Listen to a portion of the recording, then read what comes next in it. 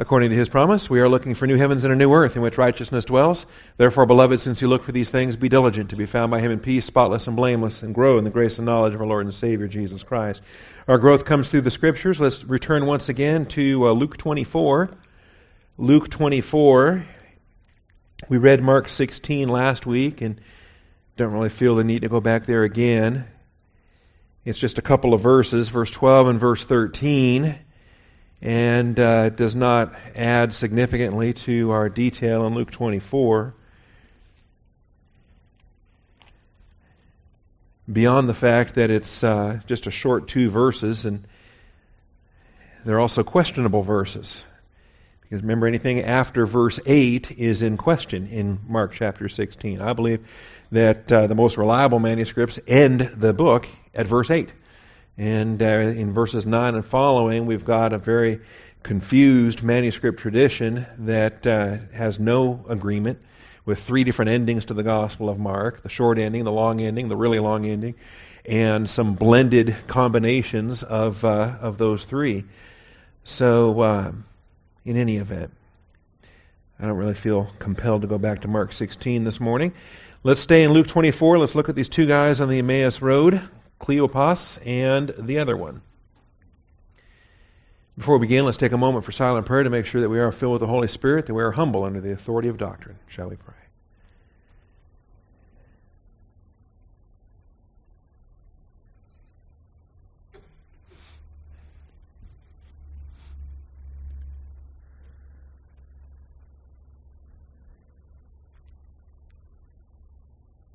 Heavenly Father, we thank you for your faithfulness. We thank you for the truth of your word and the privilege we have to assemble together this morning. Father, I thank you for the Emmaus Road, the 2 disciples, and the Lord's message on that road, Father, and what we get to glean from this episode.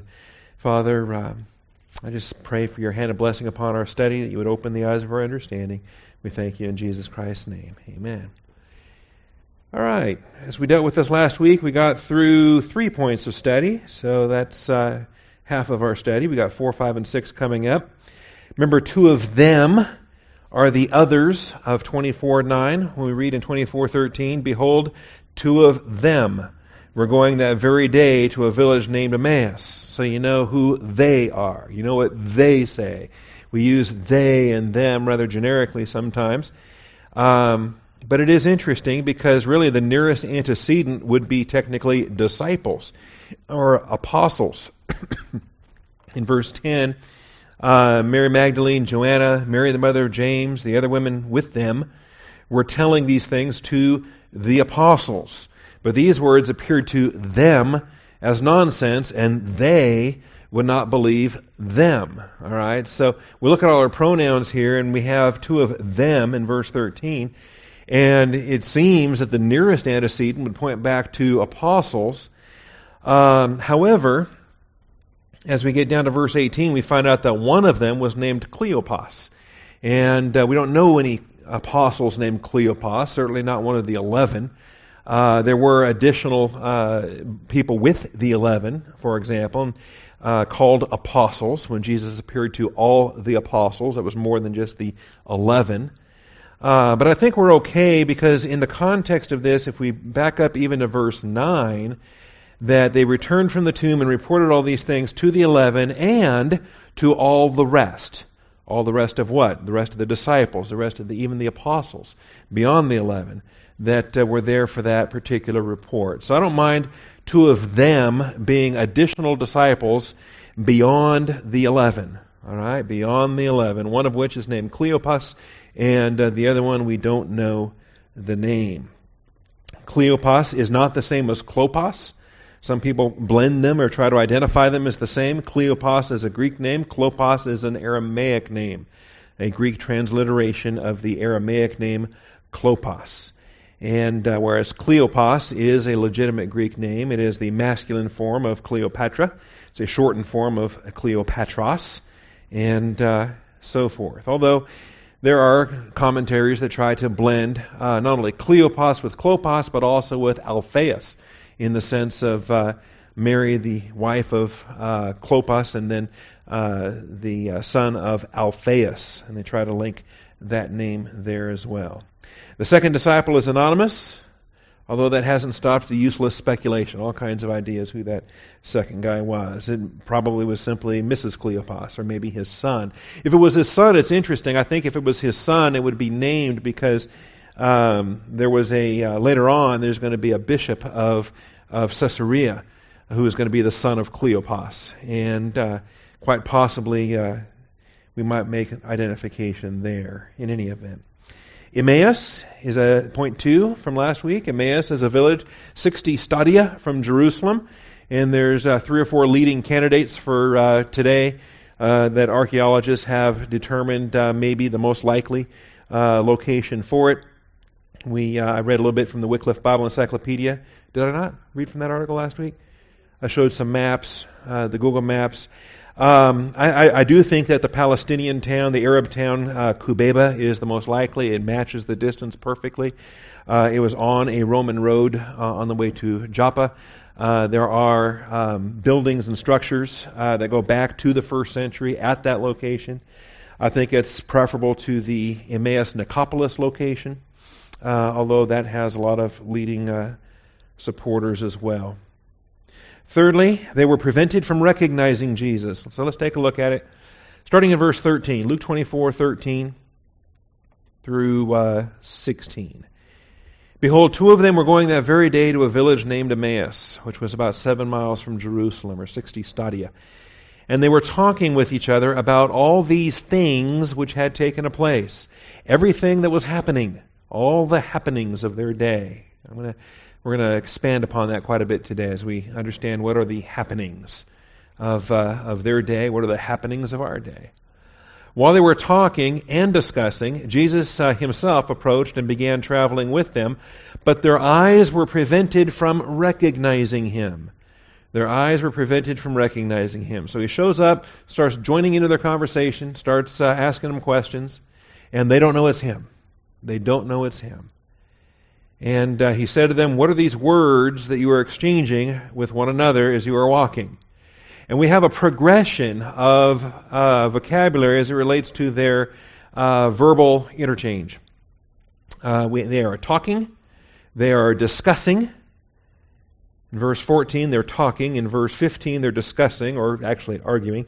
And then in verse 17, they are exchanging words. What are these words you are exchanging with one another as you are walking? And I find it remarkable that Luke, in his narrative, provides such a spectrum. He provides an assortment of talking terms. So they're talking, they're arguing, and they are exchanging words. And it seems like that exchange is becoming more heated the longer it proceeds. And they stood still, looking sad. His question caused them to stop with a look of sadness on their face. So one of them, named Cleopas, answered and said, are you the only one visiting Jerusalem? How clueless are you? You've been under a rock for the last 7 days, or at least the last 3 days. Are you the only one visiting Jerusalem and unaware of the things which have happened here in these days? Again, happened. We have happenings. And they were talking about the things that had taken place. So, what causes something to happen when it happens? When things take place, do they just take place on their own? Who's in charge of all this anyway? And when things happen, and when you're talking about your happenings, do they make you happy? Same word, okay, or same root, I should say. Happenstance. What is it that causes you to be happy? Anyway, we'll break that all down. And so he says, what things? And so they said to him the things about Jesus, the Nazarene, who was a prophet, mighty indeed in word in the sight of God and all the people, and how the chief priests and our rulers delivered him. Notice, the chief priests, our rulers, delivered him to the sentence of death and crucified him. But we were hoping that it was he who was going to redeem Israel. Indeed, besides all this, it is the 3rd day since these things happened. But also some women among us amazed us. When they were at the tomb early in the morning and did not find his body, they came saying that they had seen a vision of angels who said that he was alive. Some of those who were with us went to the tomb and found it just exactly as the women also had said, but him they did not find. All right, so here they are. And they accuse him of being ignorant, and look at their ignorance, right? The women said he was alive again, and they saw angels, but, a couple of our men went and checked it out, and there was a missing body, all right, but they didn't see any angels, and they didn't see him. So, probably can't trust those women anyway. All right, so here we are, and this is what we're dealing with. Now, they were prevented from recognizing Jesus. There's an idiom at work here where their eyes were restrained. It's a passive imperfect of krateo, with eyes as the object of the verb, so their eyes were restrained, their eyes were held. I don't think it was anything intrinsic to Jesus and his body. It does not appear to be a capability of his body, as it was a feature of their eyes that were affected. This is similar to Martha in John chapter 20. Remember, Martha was likewise prevented from recognizing Jesus. She thought he was the gardener. She kept begging him, tell me where you moved the body, I'll take care of it.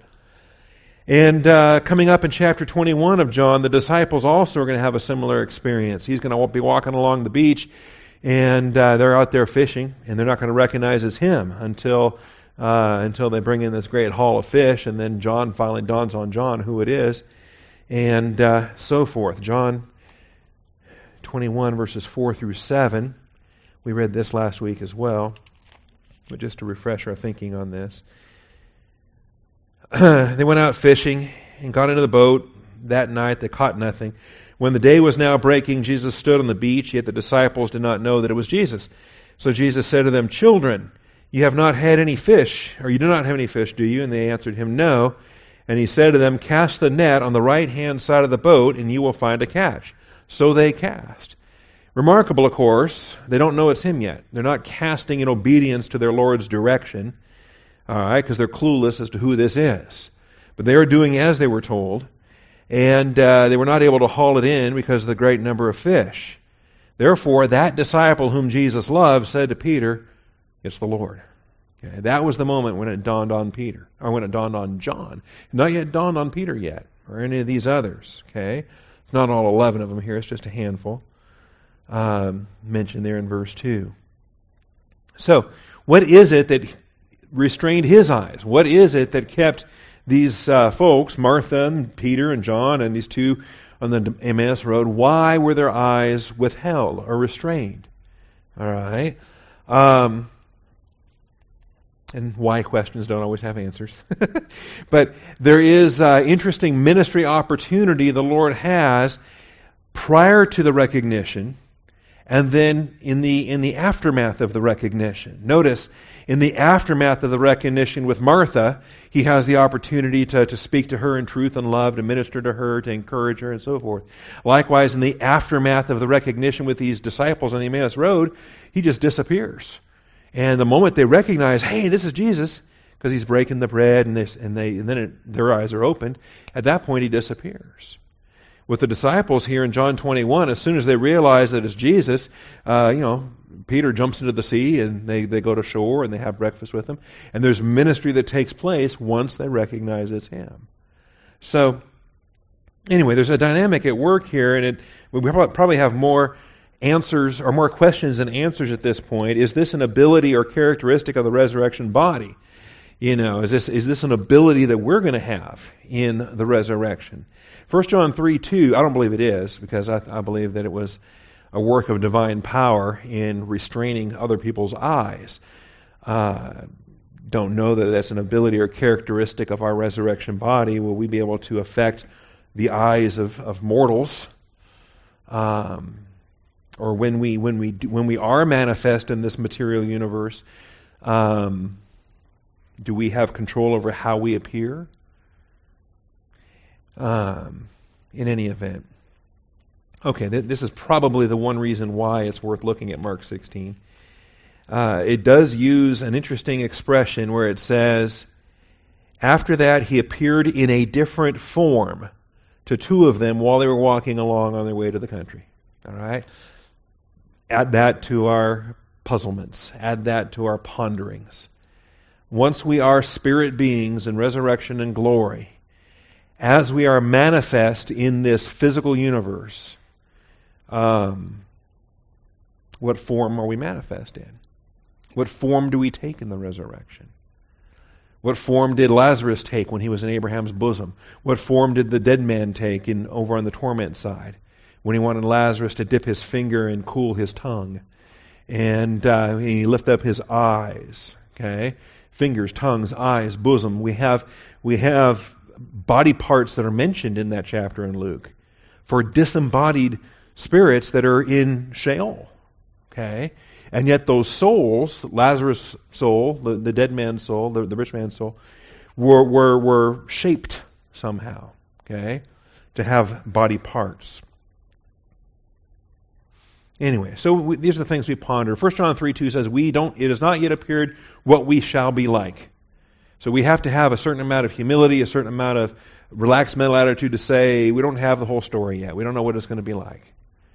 But we will be like him, for we shall see him as he is. And so we're being molded in conformity to him. Okay? Our resurrection body is going to be in conformity to his resurrection body. So when we see he disappears, he turns invisible, he enters rooms without opening the door. Okay, the windows are shut, the doors are locked, but boom, Jesus is there. Okay, does that mean he teleported in? Does that mean he passed through the wall? Okay, that's the superpower of phasing, walking through the wall, or teleportation. Okay, or invisibility. Was he just invisible the whole time and he walked through the open door with them when they walked through the open door and then the door closed but he was already inside the room? Okay. How did he get in that room? How did he disappear from their sight here? So, because as soon as their eyes are open, he disappears out of their sight, it says. So, verse 31 of Luke 24. Then their eyes were open and they recognized him and he vanished from their sight. Well, how does that happen? Is that an ability or characteristic of the resurrection body? In other words, is that going to be a feature that you and I will have available to us in the resurrection? Or was Jesus exercising divine power? Was this part of his assignment in his 40 days of resurrection ministry? Okay? So, you got a question related to that? Oh, we'll be wherever he is forever. That's right. Yeah. In any event. When he is caught up in the air at the ascension, does that mean that he can fly? Does that mean we can fly? Okay. Did he actively rise or was he passively caught up? Okay. I think we can find verses each way. Are we going to be able to fly? At what point do we intersect between, can we race? My friend Ari Mailer and I, we've had these discussions since we were 10 years old. All right, and we have already agreed that in the resurrection we're going to race. We're going to race, across the galaxy. Okay, we're going to race from one solar system to the next, and that's just something we've talked about since we were kids. Because there's never been a foot race on this earth that I've ever beaten Ari Mailer at. He's the fastest kid, and I was always a slow, dumpy kid, and I never once beat him. So I took great comfort in the fact that in the resurrection, it was going to be the other way around. That the last shall be first, and the first shall be last. And so, yeah, he can beat me in every foot race as a kid. That's fine. Wait till that resurrection body, buddy. I'm there. All right. In any event, let's get to their conversation. So, is it a trivial question? Yes and no. We'll find out when we get there. But in the meantime, we ought to at least have an anticipation of the things to come, because our attention is supposed to be focused on the things above, where Christ is, seated at the right hand of God, and that's where we are. All right. Point 4. Their conversation was on the current events. Their conversation was on current events. We're going to spend some time with this because I think this is where the impact of this episode hits anyway. They're involved in a conversation, and Jesus joins in. If we have a pattern here, then we've got something that we can imitate. We can identify the fact that wherever we're at Starbucks, we're at the mall, whatever we're doing, and here's people in a conversation. And there's an opportunity not to be intrusive or butt into their business or or whatever. But within the context of a public setting, to join into a public conversation and inquire as to what they're dealing with. And in particular, when we find that what they're dealing with is off track, then maybe we've got some answers and we can contribute. All right. Current events. Happenings. Described it in this way in verse 14. They were talking with each other about all the things which had taken place. Things taken place. Subpoint A. These things which had taken place are happenings. Are happenings. And we all have happenings. Things take place. Every day something happens. Unless you just stay home and don't turn on anything, and then things happen, you don't know about it. Things which had taken place. And we got a number of idioms. I think the two in particular, the Sumbino vocabulary and then the Ginomai vocabulary, I think they're useful. I don't want to take a whole hour looking at all these verses. But just as a concept, two things to keep in mind. As a concept, we can discuss the things that happen generically as happenings. But if we go too far in that, then what have we done? We've lost sight of the fact that things just don't happen. God is at work. Right. When you talk about things that happen versus people who do stuff, then you are opening the door for misunderstandings, and you're opening the door actually for misapplications. It happens all the time. I think it's a common device of our adversary. Because then you just start thinking, well, okay, an earthquake happened, a tornado hit, the stuff happens, and we're not considering that there was a cause or there was a mind God chose for it to take place, and there's a purpose in it. If something just happens and then it's like the universe just happened, Big Bang, boom, here we are. There's no purpose for it. There's no reason for it. There's certainly not any authority I have to submit to. Okay, and so the world likes to talk about things in a generic neutrality, in a passive voice with a null cause. And I find that quite interesting. So there it is in verse 14. Again, verse 18. Are you unaware of the things which have happened here in these days? If something happens, well, nobody's fault really, just it happens. Okay? We talk about chance. We talk about, and the word happenstance, right, is connected to chance. It just happens. Okay? Nobody's fault. You didn't do anything. I didn't do anything. It just happened. Okay? A collision just happened. Well, no, there was a driver here. There was a driver here. There are causes.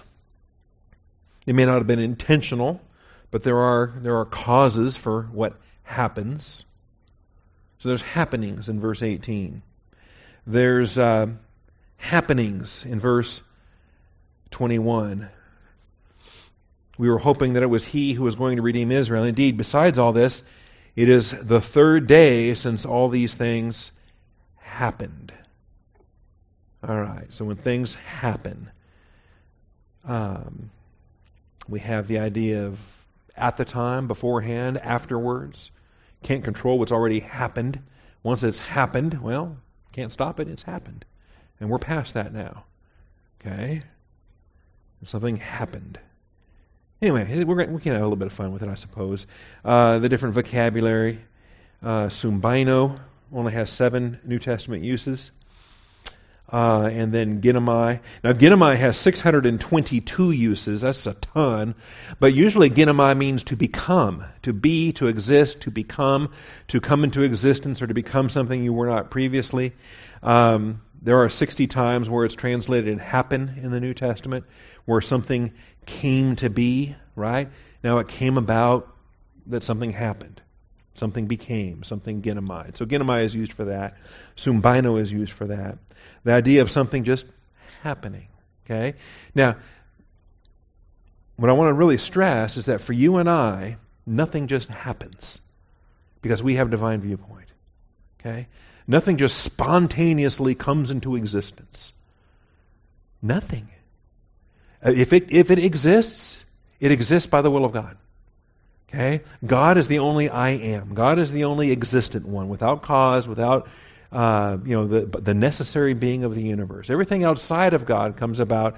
John 1 tells us, all things came into being through him, and apart from him, nothing has Ginomai come to be of all that has come to be.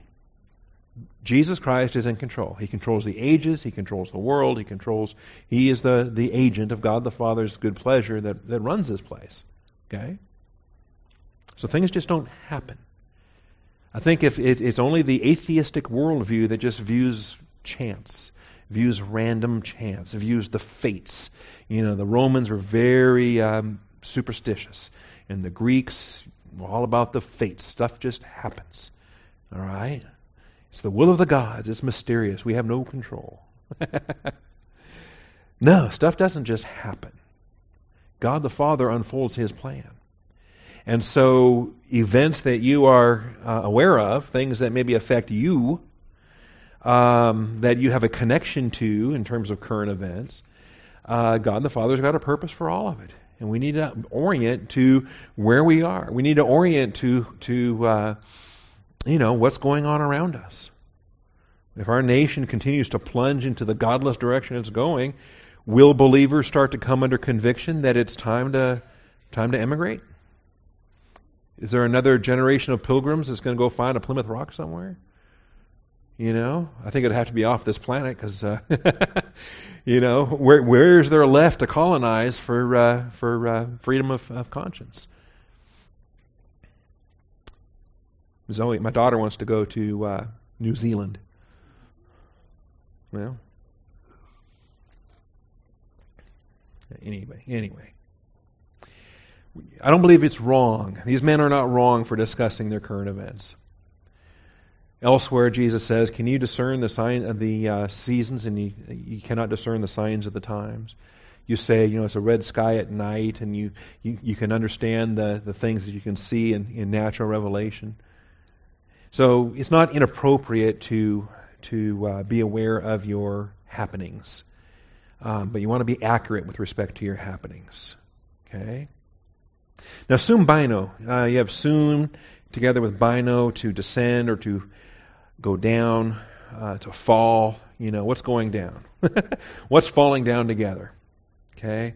The happenings. When circumstances all come crashing down together, what do you have? Well, you've got your conditions, your circumstances of this day and age. And so there's some interesting applications there. We ought to be able to shoot through these pretty quickly. Matthew 10:32, and none of them really pertain, I don't think, to a whole lot of what we're dealing with here today. But 7 uses of sum bino. Matthew 10:32. Therefore, everyone who confesses me before men, I will also confess him before my Father who is in heaven. And so there it is. The first one I turn to, and it makes no sense to me. Sum bino. Take place? Yeah. All right, Luke 24:14.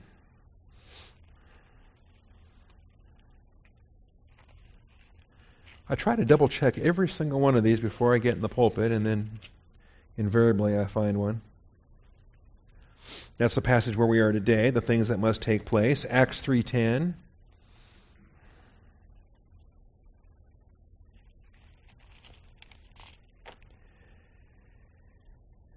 All the people saw him walking and praising God. They healed this guy that was laying there lame.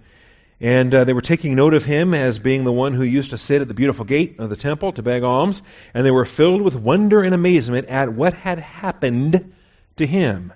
At what had happened to him. But what a generic way to phrase that. It doesn't say that they were filled with wonder and amazement at Peter's work of service as unto the Lord, or the work of divine power through Peter. It's just what had happened to him.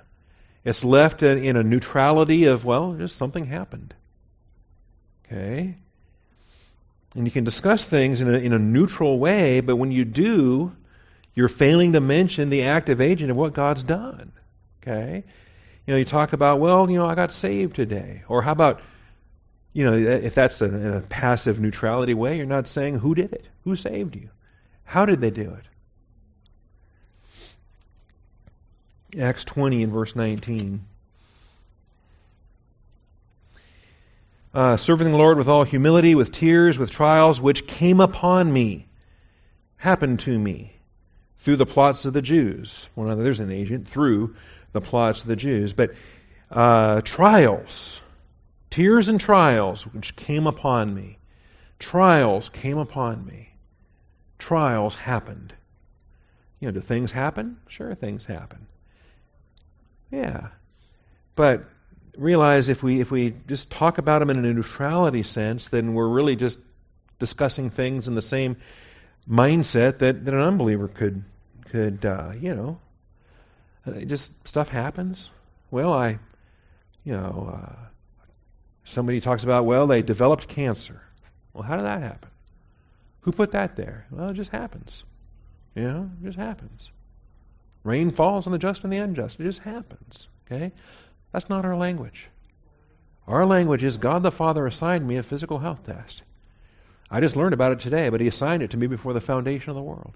It was a part of His plan from Alpha to Omega. It's a part of what He is doing to prepare me for glory. I just became aware of it, in a certain way. So, anyway, this is just the kind of language. And I'm not saying it's bad or it's wrong. I think it's probably normal. We all do it. But when we do it, maybe we can rephrase certain things, and we can remind ourselves that's the kind of mindset an unbeliever has. So 1 Corinthians 10:11, these things happened to them as an example, and they were written for our instruction, upon whom the ends of the ages have come. These things happened. What things? Well, the things are described there in their rebellion, the wilderness generation, the Exodus generation. All right, 1 Peter 4:2 and 2 Peter 2:22. 1 Peter 4:2, 4:12. Beloved, do not be surprised at the fiery ordeal among you, which comes upon you for your testing, as though some strange thing were happening to you. There it is. The strange thing were happening to you. Well, how does this happen? Okay? Don't count that as something weird. You're part of the plan of God. He's going to test you. It's not just, well, something happens. Okay? See, and the reason why I think it's worthwhile is that idea of happy. People are serving happy. That's their idol, happy. I want to be happy. That's why I got to quit my job. That's why I got to divorce my wife. That's why I got to move here. That's why I got to, because I deserve to be happy. And all the human viewpoint of happy, that's the huge idol, right? And the idea of happy comes from the same idea of happenstance. It's just all the random circumstances, and if good stuff happens to you, you're happy. Hey, I won the lottery today. It just happened. I'm happy. Or my tire went flat. It just happened. I'm not happy. Okay? I'm either happy or not happy based on the happenings. Based on the happenings. And the happenings change every day, moment to moment, the happenings. Some of them are pleasant, some of them are unpleasant. Just drifting on my happenings. So I'm going to stay drunk as much as I can or stoned as often as I can so that as all these happenings unfold, I can stay happy. Okay? Talk about a sad way to live. But that's the world we live in. Because they want to be happy. Okay? Nothing about producing the true joy, the fruit of the Spirit, the joy we have in fellowship with God the Father and God the Son. It's not happy by the world's terms, it's joy in God's terms. Big difference. Okay. 2 Peter 2:22.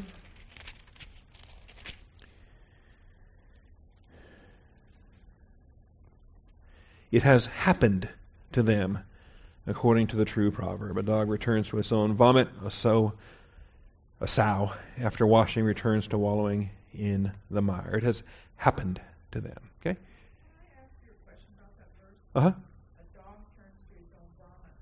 I was discussing that with Rhonda one time, and she mentioned she didn't think that God ever called a believer a dog.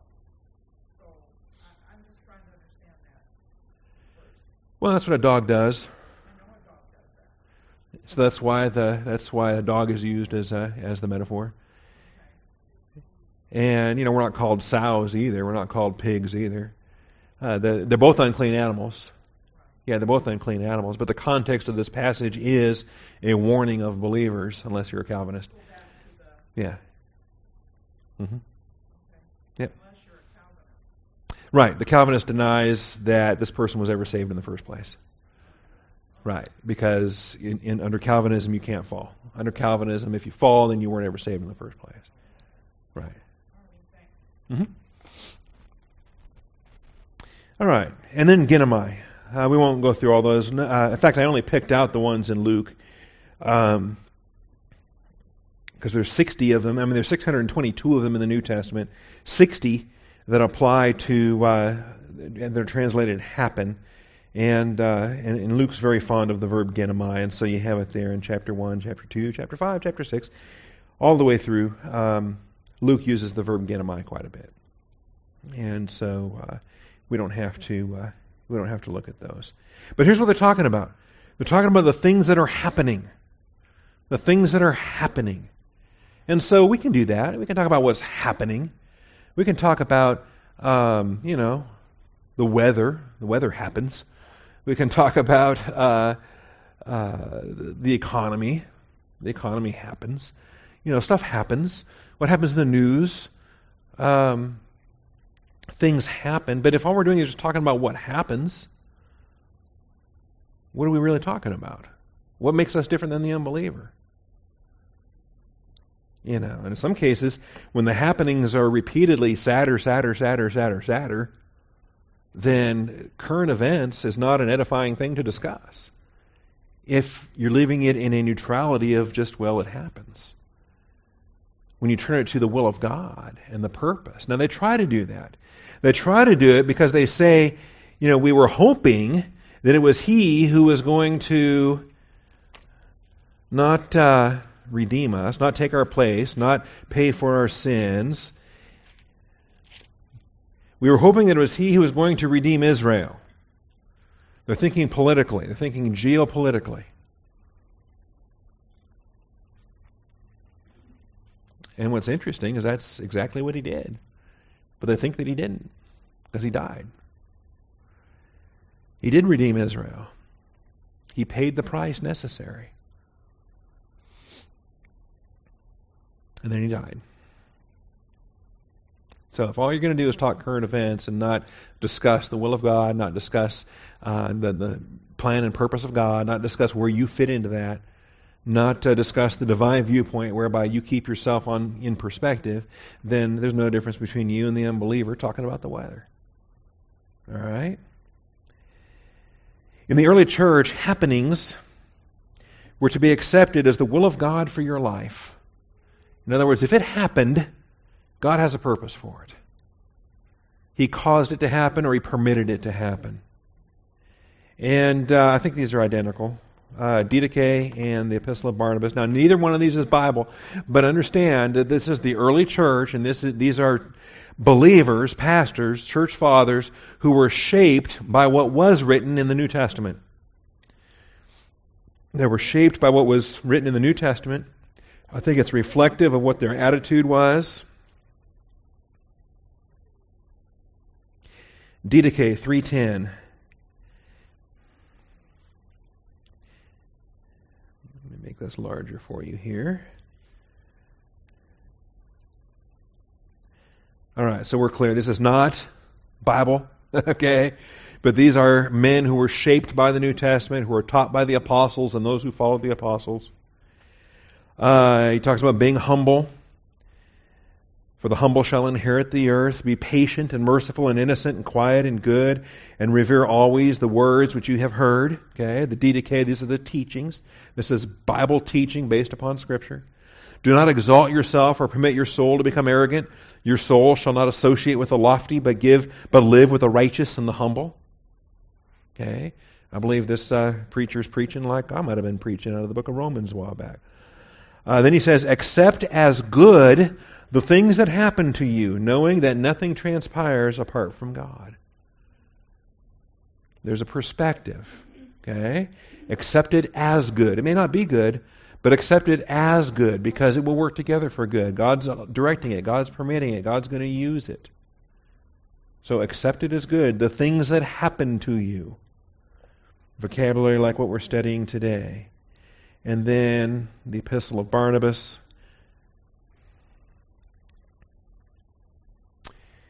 You must not covet your neighbor's things. You must not become greedy, nor be intimately associated with the lofty, but live with the humble and righteous. Accept as good the things that happen to you, knowing that nothing transpires apart from God.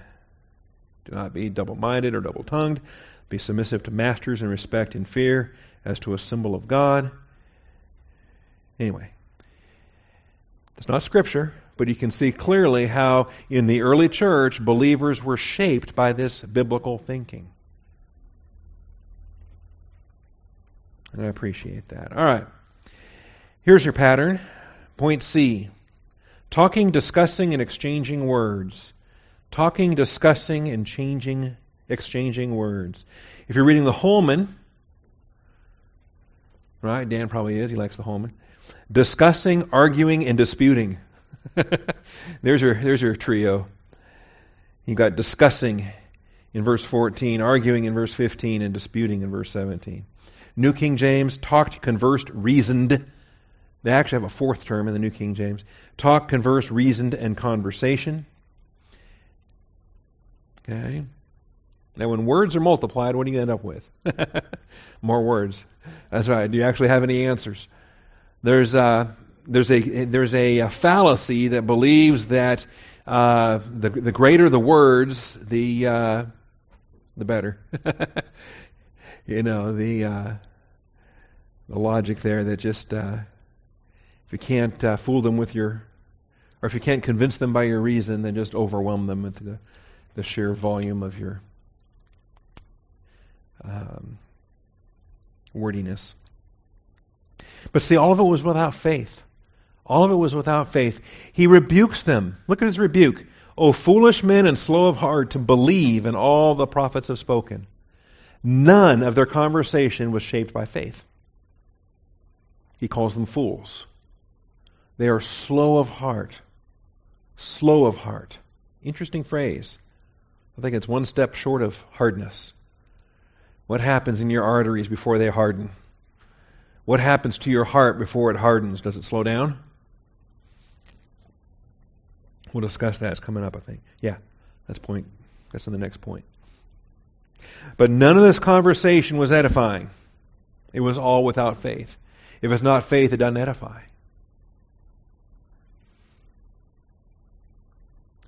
Talking, discussing, exchanging words. Talking, discussing, exchanging words. And this pattern, by the way, becomes the model in many church groups today. I mean, this is what it's all about. You just get around, you chit-chat, you talk about, what do you think, what do you think, what do you think, and we just talk about the different aspects of what we're learning.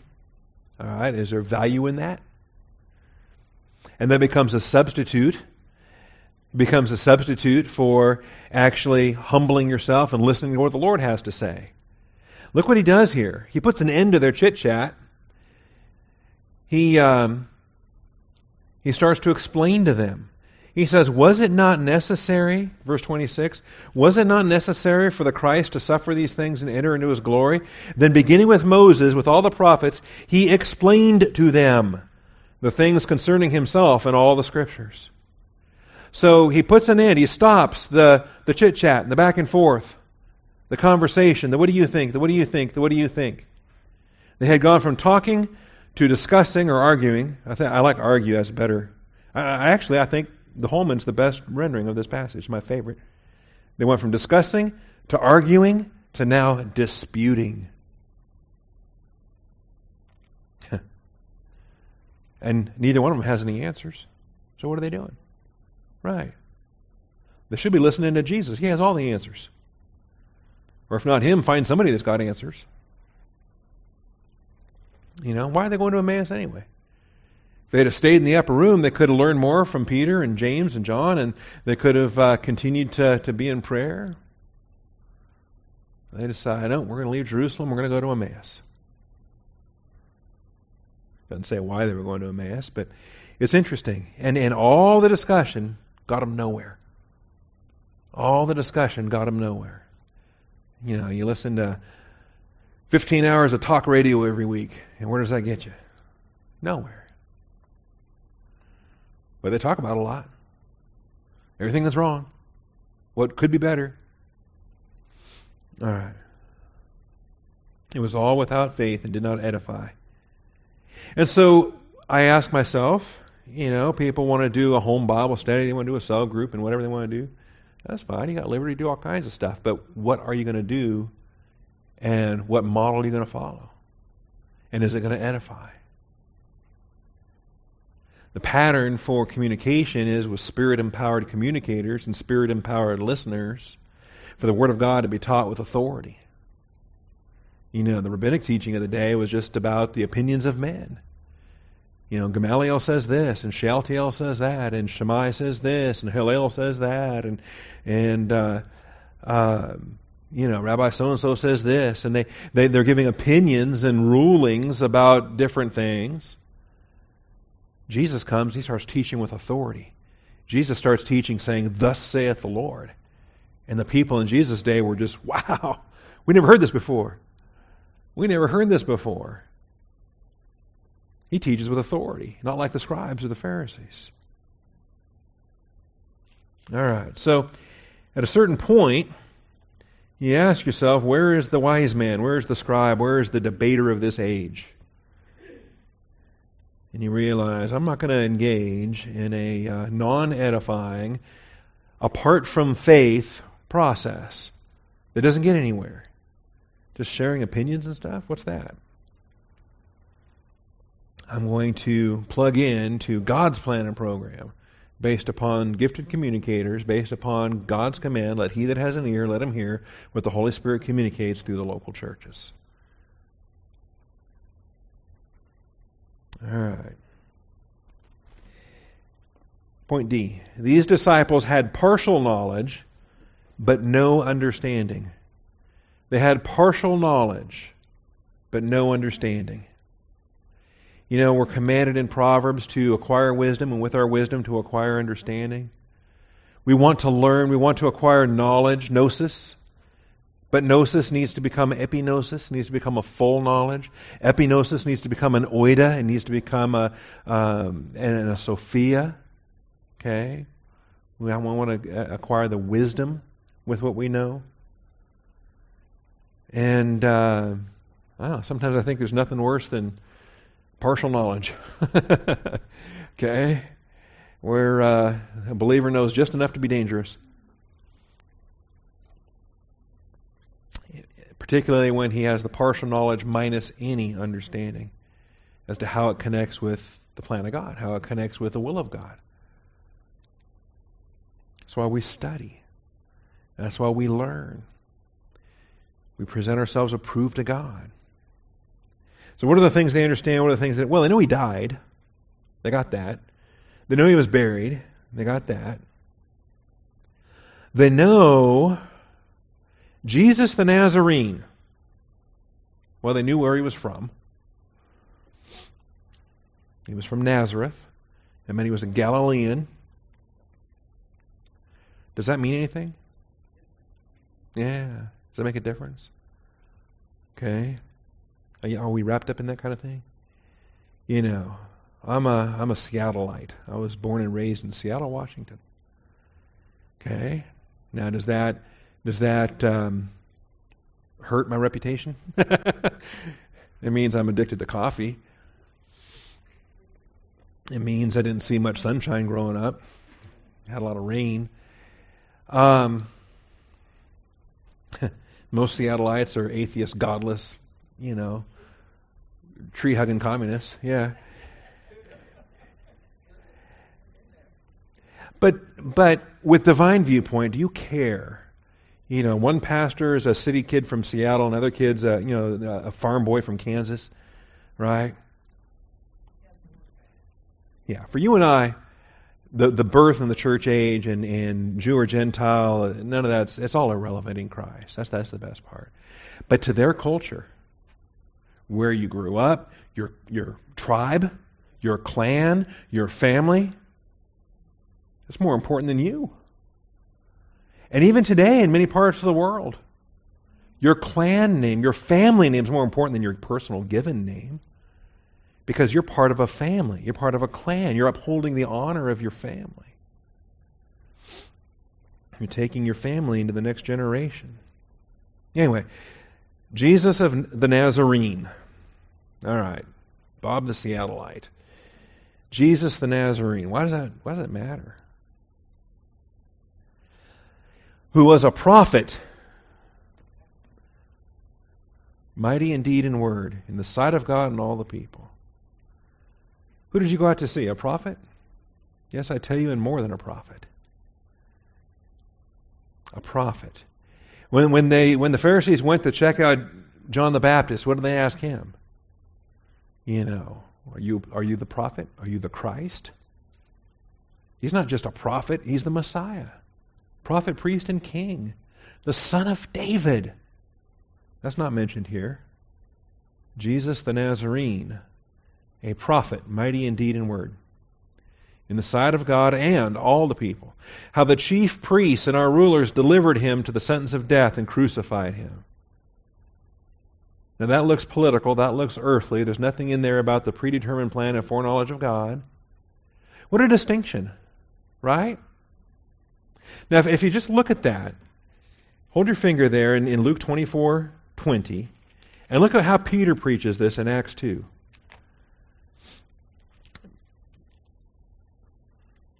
Look at how Peter preaches this with respect to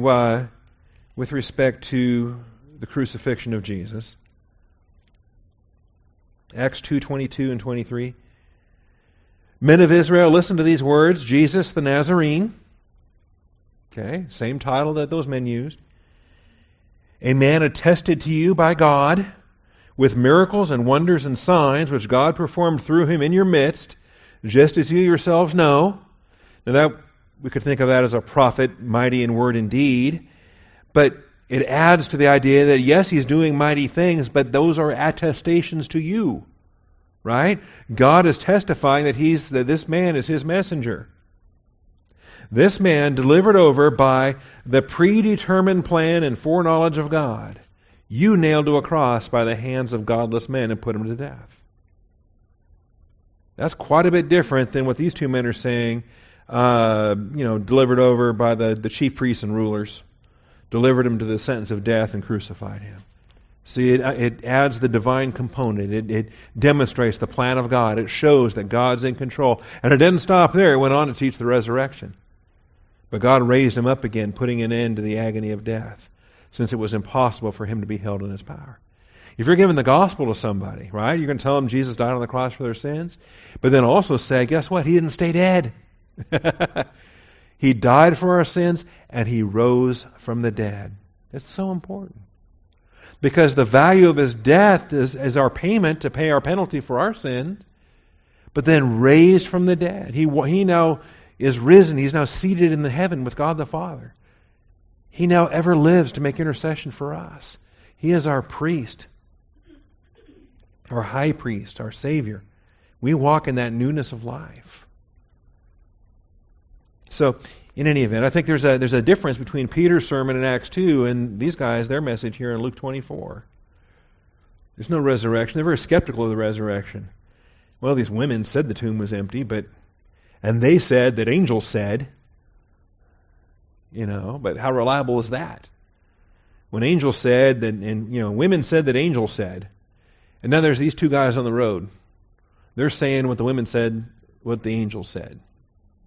Now it's third hand by the time you get to Jesus hearing this. And you can't trust that. How do you trust what they said, what they said, what they said? So they have a partial knowledge but no understanding. I'm calling him a prophet. We were hoping, not anymore, but we were. Notice the difference between we are hoping and we were hoping? We were hoping, but not anymore. We don't hope that anymore. We've lost that hope. We were hoping that it was He who was going to redeem Israel. We were hoping. Not anymore. He died.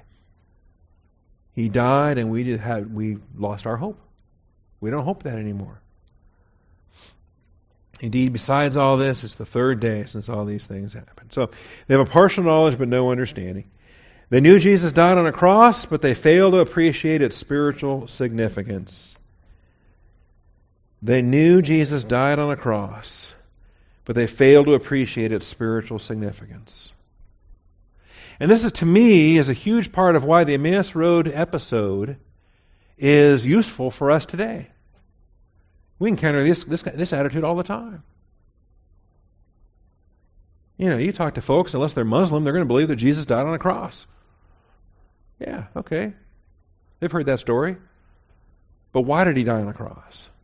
Well, you know, jealousy, political fear,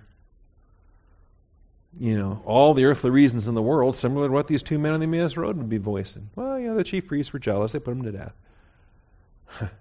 Jesus died, you know, like every other religious leader that comes along. Buddha was misunderstood.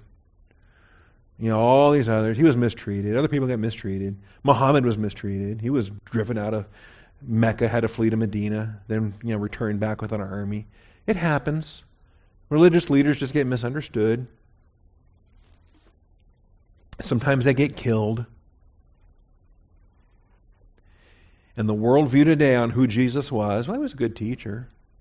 He was a moral teacher. He was a good man. You can find all kinds of unbelievers today that'll tell you that Jesus died on a cross. But do they appreciate, do they understand the spiritual significance? Do they know the reality for what was taking place on the altar of his soul? Of course not. They heard about the resurrection, but remained skeptical. They heard about the resurrection, but they remained skeptical. Well, somebody said something about it, but a couple guys checked it out, didn't see anything. They heard about the resurrection. We had a visitor here a few Wednesdays ago. What was it? Maybe a month ago. Guy came in here, and a salesman, and I invited him to stay for class. He got here at 9:55. You know, when you show up at 9:55 and class starts at 10, you know, not that I'm hostile to salespeople, but I just don't have any time. Okay, you're welcome to stay for class. I can talk to you after class. You know, we were talking about the resurrection. We're talking about the empty tomb. Said, yeah, stay for class. We're talking about the empty tomb, Resurrection Sunday. And the salesman was like, oh, I've heard of that, I think.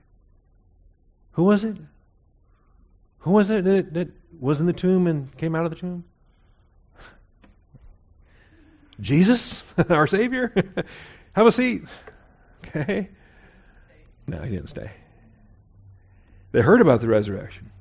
But come on. Really? The flood? Really? Noah? Really? Moses? Really? Creation? Really? Come on. Science tells us it was all Big Bang. Science tells us, you know, we used to be monkeys.